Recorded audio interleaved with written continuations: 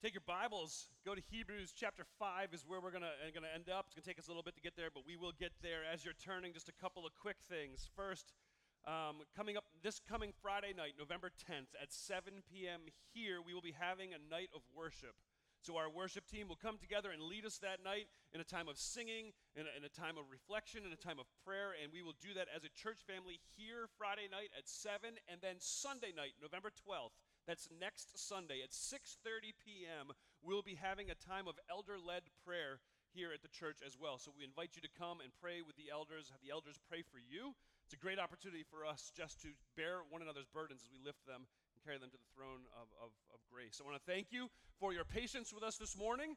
You take the combination of baptisms, you take the combination of a Ravens game that starts a little bit later, and then you take daylight savings time, and everybody shows up to the 9 o'clock. So praise Jesus. Thanks for being here. We're a little packed. It's all right. And as a church, I mean, our greatest strength, without question, is seamless transitions. So thanks for enduring those as well. We are in Hebrews chapter 5. I'm going to go ahead and read verses 1 through 10, and then we're going to jump in together. Hebrews chapter 5, I'll start reading in verse 1. It says this: For every high priest taken from among men is appointed in matters pertaining to God for the people, to offer both gifts and sacrifices for sins. He's able to deal gently with those who are ignorant and are going astray, since he is also clothed with weakness. Because of this, he must make an offering for his own sins as well as for the people. No one takes this honor on himself. Instead, a person is called by God, just as Aaron was. In the same way, Christ didn't exalt himself to become high priest, but God, who said to him, "You are my son, today I have become your father," also says in another place, "You are a priest forever, according to the order of Melchizedek." During his earthly life, Jesus offered prayers and appeals with loud cries and tears to the one who was able to save him from death, and he was heard because of his reverence. Although he was the Son, he learned obedience from what he suffered, and after he was perfected, he became the source of eternal salvation for all who obey him. And he was declared by God a high priest according to the order of Melchizedek. I know, and you're all like, who's Melchizedek? Come back in January and I will tell you. We've got some waiting we have to do as we work through our book of Hebrews together. I want to answer this question instead this morning in the time that we have left, and it's this: why in the world was a high priest needed to begin with? I mean, this passage lays out, okay, there are these different high priests, and Jesus has become a high priest. Why does it even matter? Why did we need a high priest? And here's the answer. If you're taking notes, this is the notes. You ready? Because God is holy, and you're not. God is holy, and you're not. You can see that all the way through the stories of Scripture. You see it in Exodus chapter 19 as Moses is getting ready to go up to the top of the mountain to receive the law from God. And God says to Moses, listen, I'm going to give you some instructions that are going to save your people because I am holy and they're not. So what I want you to do is I want you to draw a line around the mountain. I want you to mark off the mountain so that nobody dares cross over that line and touch the mountain. And then I want your people to take 2 days, and I want them to clean themselves up. I want them to offer the sacrifice. I want them to purify themselves. I want them to bathe themselves. I want them to abstain from all sexual immorality. And then on the third day, what's going to happen is this is God speaking, I am going to descend on top of that mountain, and I'm going to come in a cloud, and you're going to see fire. You're going to see smoke. There'll be an earthquake. It's going to be like this volcanic eruption all contained in this one spot as your people stay away from the edge of the mountain, because if they touch the mountain, they will die. And if you see somebody come close to touching the mountain, you should murder them. God says stone them or shoot them with an arrow. Don't let them touch the mountain. That's how holy God is. I think it's funny to me that's Exodus 19. You get to Exodus 20, and what happens is Moses unveils the law, the Ten Commandments as we know it, to the people. And the people's reaction after hearing the law and looking at that mountain doing its thing with God's presence on it, I mean, it's just all on fire. There's volcano, there's stuff happening, and they're freaking out. And they witnessed the thunder, the lightning, the sound of the ram's horn, the mountain surrounded by smoke. And the people, they saw it, they trembled, and they stood at a distance, refusing to draw near. Moses said to the people, "Don't be afraid." And the people's response was this: the people remained standing at a distance. Like, don't be afraid. Yeah, okay. I love well, be careful I don't lie. I love the idea of pit bulls. Little balls of muscle. Just like, they're Looney Tune cartoon dogs, aren't they? Like a and I love the concept of them. But if I don't know, I know a couple of pit bulls that I'll go over and I'll tussle their ears and not even be afraid of them.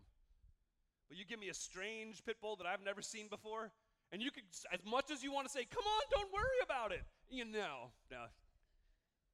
Looks nice from over here. They said to the people, no, just draw near to the mountain. No. We saw the visible representation of the holiness of God arrive on that mountain. God is unapproachable because he is holy and we are not. Revelation chapter 1, you see John see the glory of the risen Christ, and as soon as he sees the glory of the risen Christ, he falls on his face as if he were a dead man, because he is holy and we are not. Isaiah 6, Isaiah comes and it sees the radiant glory of God filling the temple. Isaiah, the holiest man of his time, comes into contact with the brightness of God's glory as it fills the temple, and he says, oh no, I'm dead. I'm unclean because God's holy and I'm not. 1 Timothy 6, Paul reminds us that God alone is immortal and lives in unapproachable light. Now, God's not hidden from us in unapproachable darkness, but he's unapproachable light. Our problem isn't that we can't find God. He's not hiding. Our problem is that we can't draw close to him on our own. So as you walk through the Bible, you continue to find over and over again that man at his best is unable to stand in the presence of God. So to answer the question, why do we need a high priest? Because God is holy and we are not. So we are given a high priest. It's a gift from God in the Old Testament so that sinful man can approach a holy God. But even more than that, we're given this high priest so that a holy God can live among his sinful people without destroying them. The answer in the Old Testament is how can we do this? We do this by keeping a distance from God. And God will provide the priests and the sacrifices and the offerings for forgiveness. The answer is that God created a way. Verse 1 of chapter 5, that's the job description of the high priest. He's taken from among men. He's appointed in matters pertaining to God for the people to offer both gifts and sacrifices for sins. The high priest oversaw the gifts, the sacrifices, the offerings that were to appease the righteous anger of God upon an unholy people. The high priest's main function came but one time a year on the Day of Atonement. As he would gather the nation together at the presence at the temple, the tabernacle, and he would bring the people together and say, bring me two of those goats, and one goat would come and the other goat would come, and then they would draw lots, and it was like, okay, so which one is the sacrifice and which one is the other one? Oh, this one you win. I don't know if you win. You're coming in, you are our sacrifice. And then the high priest would lay his hand on the head of the other goat. He would confess the sins of the nation of Israel for the previous year. Father, we have been so rebellious. We have served other gods. We have not consulted you as we should. We have run from you instead of to you. We have trusted ourselves. We have looked on others with lust. We have been adulterous. We have been murderers. We have been thieves. We have been liars. We have been disobedient to our parents. And then one person would take that goat into the wilderness and, hey! And the goat would run away, picturing what Jesus would do for us later on the cross, carrying our sins away from us. That other goat who won the lottery is led to the altar where the high priest slits its throat and bleeds it out, sprinkles the blood on the altar, on the mercy seat in the Holy of Holies. It was the high priest's job to be that mediator, to communicate between God and the people, to worship and lead worship, to sacrifice and sacrifice for his people, particularly on that day. And what Hebrews 5 tells us is this position of high priest wasn't like a job goal. It wasn't a promotion. You had to be born into the right family, the family of Aaron, the right lineage, the tribe of Levi. You had to have no physical defects, and then God himself had to call you to the position of being a high priest. And what Hebrews 5 tells us is what we know as we read Scripture. The high priests were painfully human. Verse 3 says, because they were human, he must make an offering for his own sins as well as his people. Before he could do anything for the people, he had to make sure he himself was right before God. There was nothing different about the high priest morally. That they were still in the process of being sanctified. They were still growing in their own maturity and their own walk with God. They were still fighting the fight of people-pleasing or wrestling with their own darkened hearts. They were still absolutely human.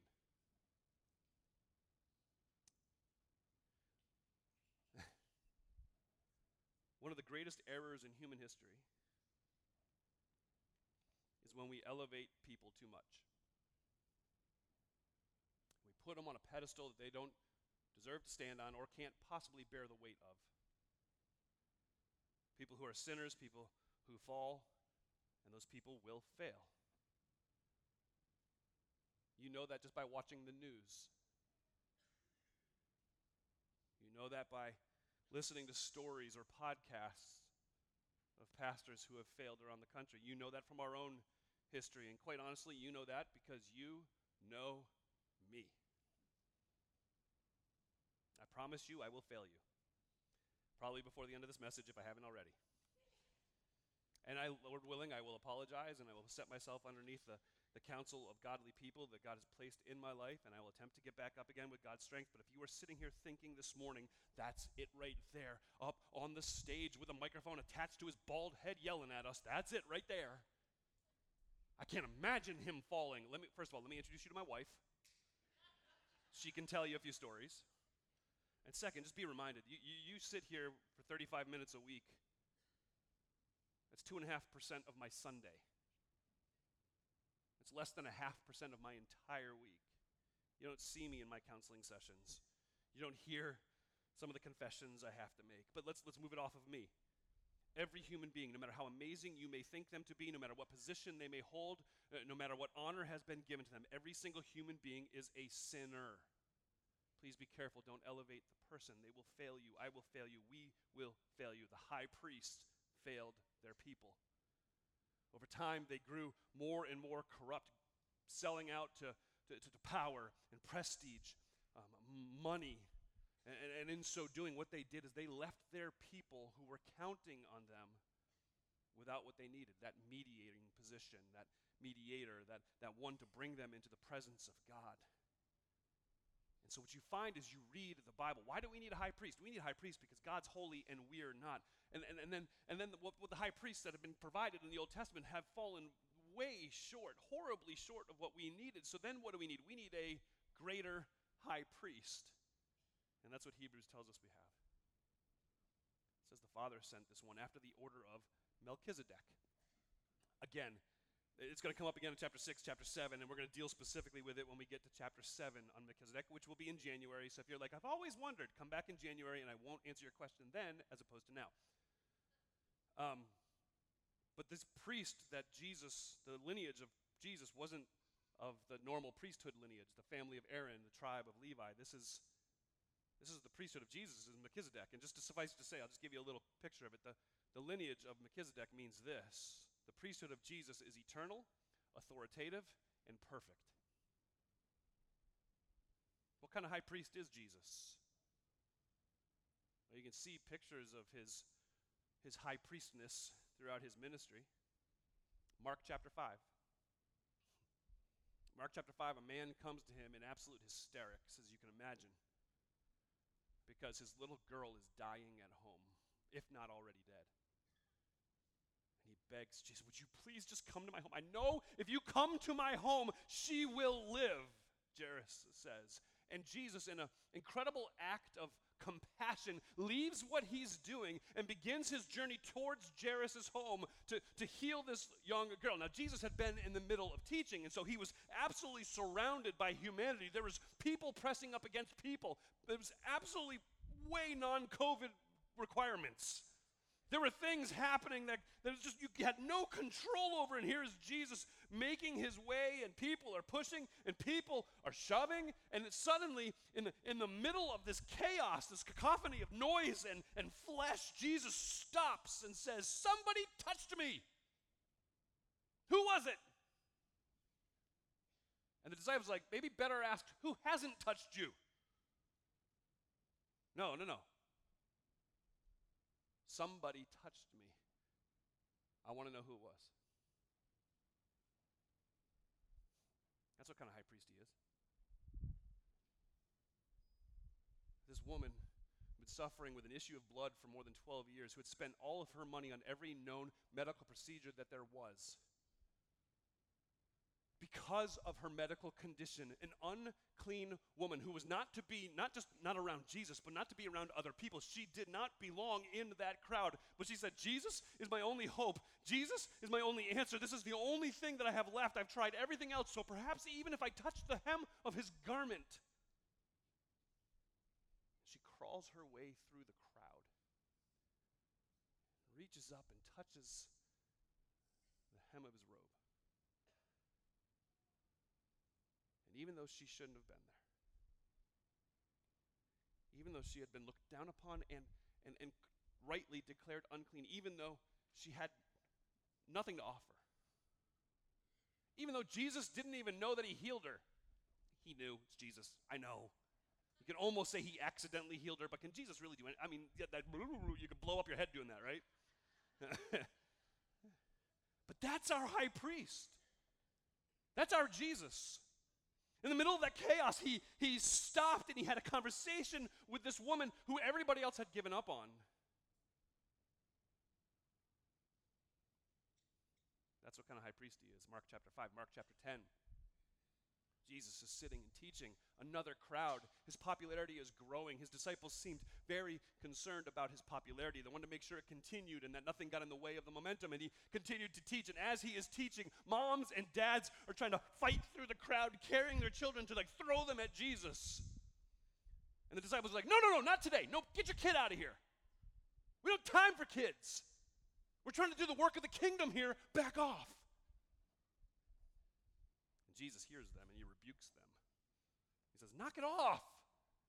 You let those kids over here. That's the kind of high priest Jesus is. You keep going in the Mark chapter 10, and what you find is Jesus is teaching and walking along the way, and the crowds are around him, and there's this blind, poor beggar named Bartimaeus on the side of the road. And as Jesus is passing by, Bartimaeus hears that it's Jesus, and he cries out, "Son of David, mercy on me!" And you know what the disciples in the crowd do? They threaten Bartimaeus. You stop yelling. He wants nothing to do with your type. Don't you dare interrupt him. Don't get in his way. We're trying to do work of the kingdom here. They had missed the point. And Jesus taught them that as he stopped from the busyness of setting up the kingdom to show his disciples that stopping for the blind beggar is the sort of thing the kingdom of Jesus is all about.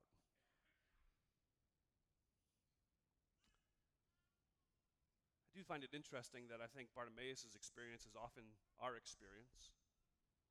When we try to approach Jesus with all of our mess, with all of our imperfection, without cleaning ourselves up first, and we just try to run to Jesus and proclaim, "Son of David, have mercy on me," that the response we hear first usually isn't from Jesus or other believers. It's from Satan himself whispering in our ear, "Don't you know who you are? Don't bother him." You ever had that happen when you're praying? And you're going back to him for the umpteenth time about that sin that you just can't get victory over, that sin you just keep falling face first into. It's like, "Jesus, I just need your forgiveness. I need, and as you're mid-sentence, and Satan just whispers just a little bit of, "Do you really mean that? Come on, you know you're going to do it again."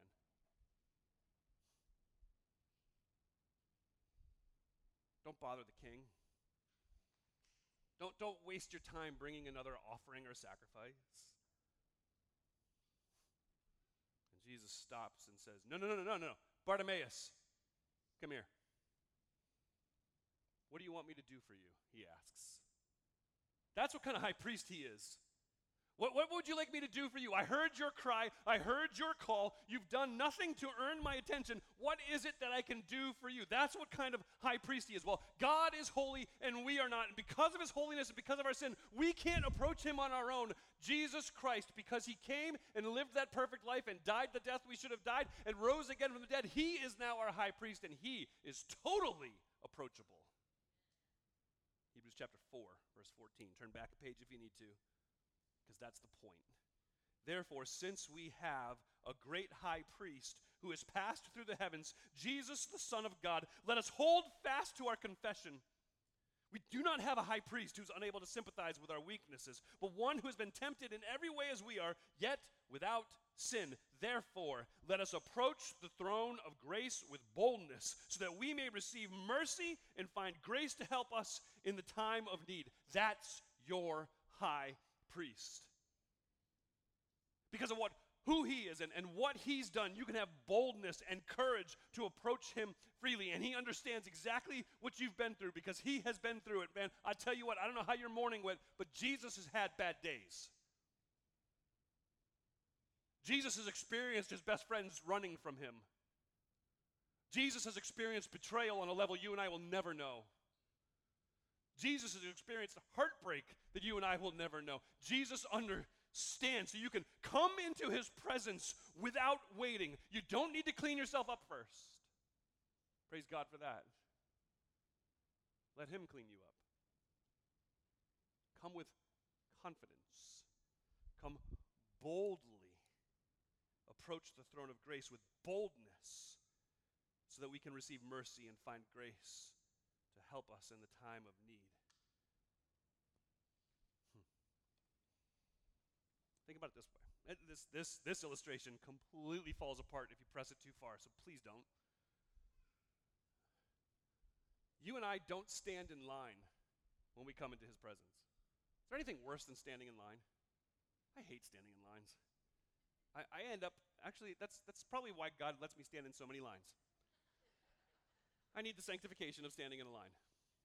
I do far better if I'm standing in line alone, which sounds weird. But if I'm standing in line with somebody I know and trust, I tend to complain just loud enough for everybody else to hear it. It's not very holy-like.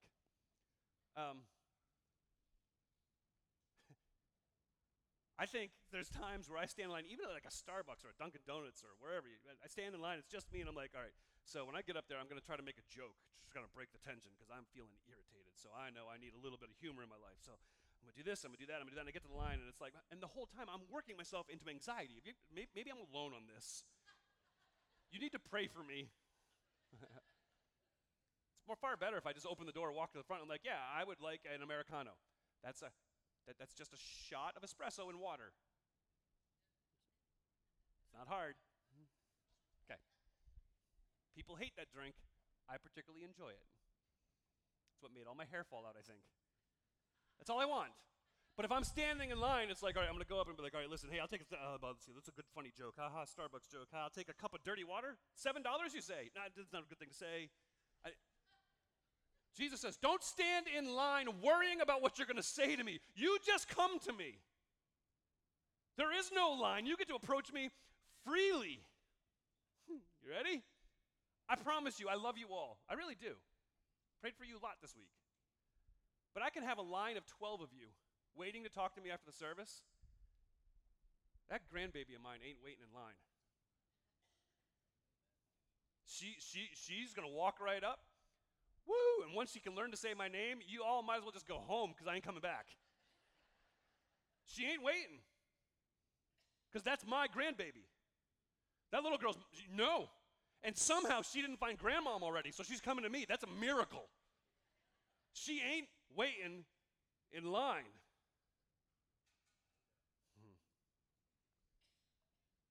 You don't wait in line, brother, sister. You go right into his presence. Picture it this way, right? I'm here. Where is he? You're kicking angels out of the way. Get me to Jesus. And you're running into his presence. And as you are blowing by the angelic beings, as you're running to see Jesus, the angels aren't talking about you as you go by them. Wow. Do you know who that was? They're saying, whoa, there's another one of Jesus' kids.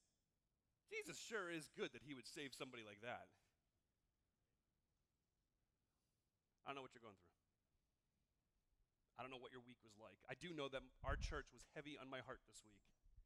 I have no understanding, even in the slightest, of what ups and downs or where you are in that whole up and down journey that is the walk of faith. But I know this. We have a great high priest in heaven. His name is Jesus.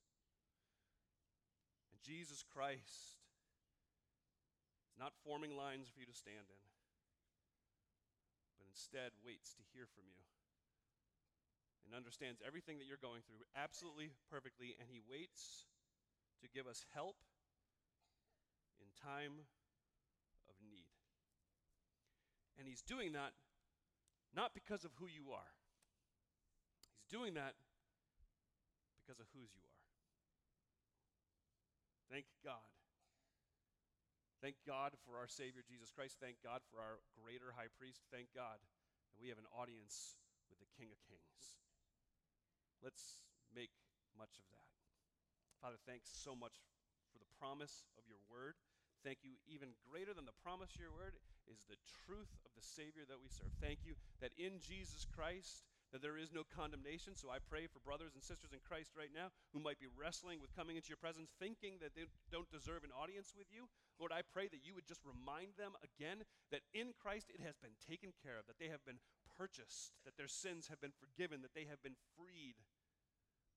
God, I ask that they would come into your presence with boldness and receive that mercy, receive that grace. Lord, we know you are holy and we are not, and there is no way we come on our own holiness. So we thank you for the open door that you've left for us. Thanks for Jesus kicking down the wall for us. May we be quick to run through it. Thank you for Christ. It's in his matchless name I pray. Amen.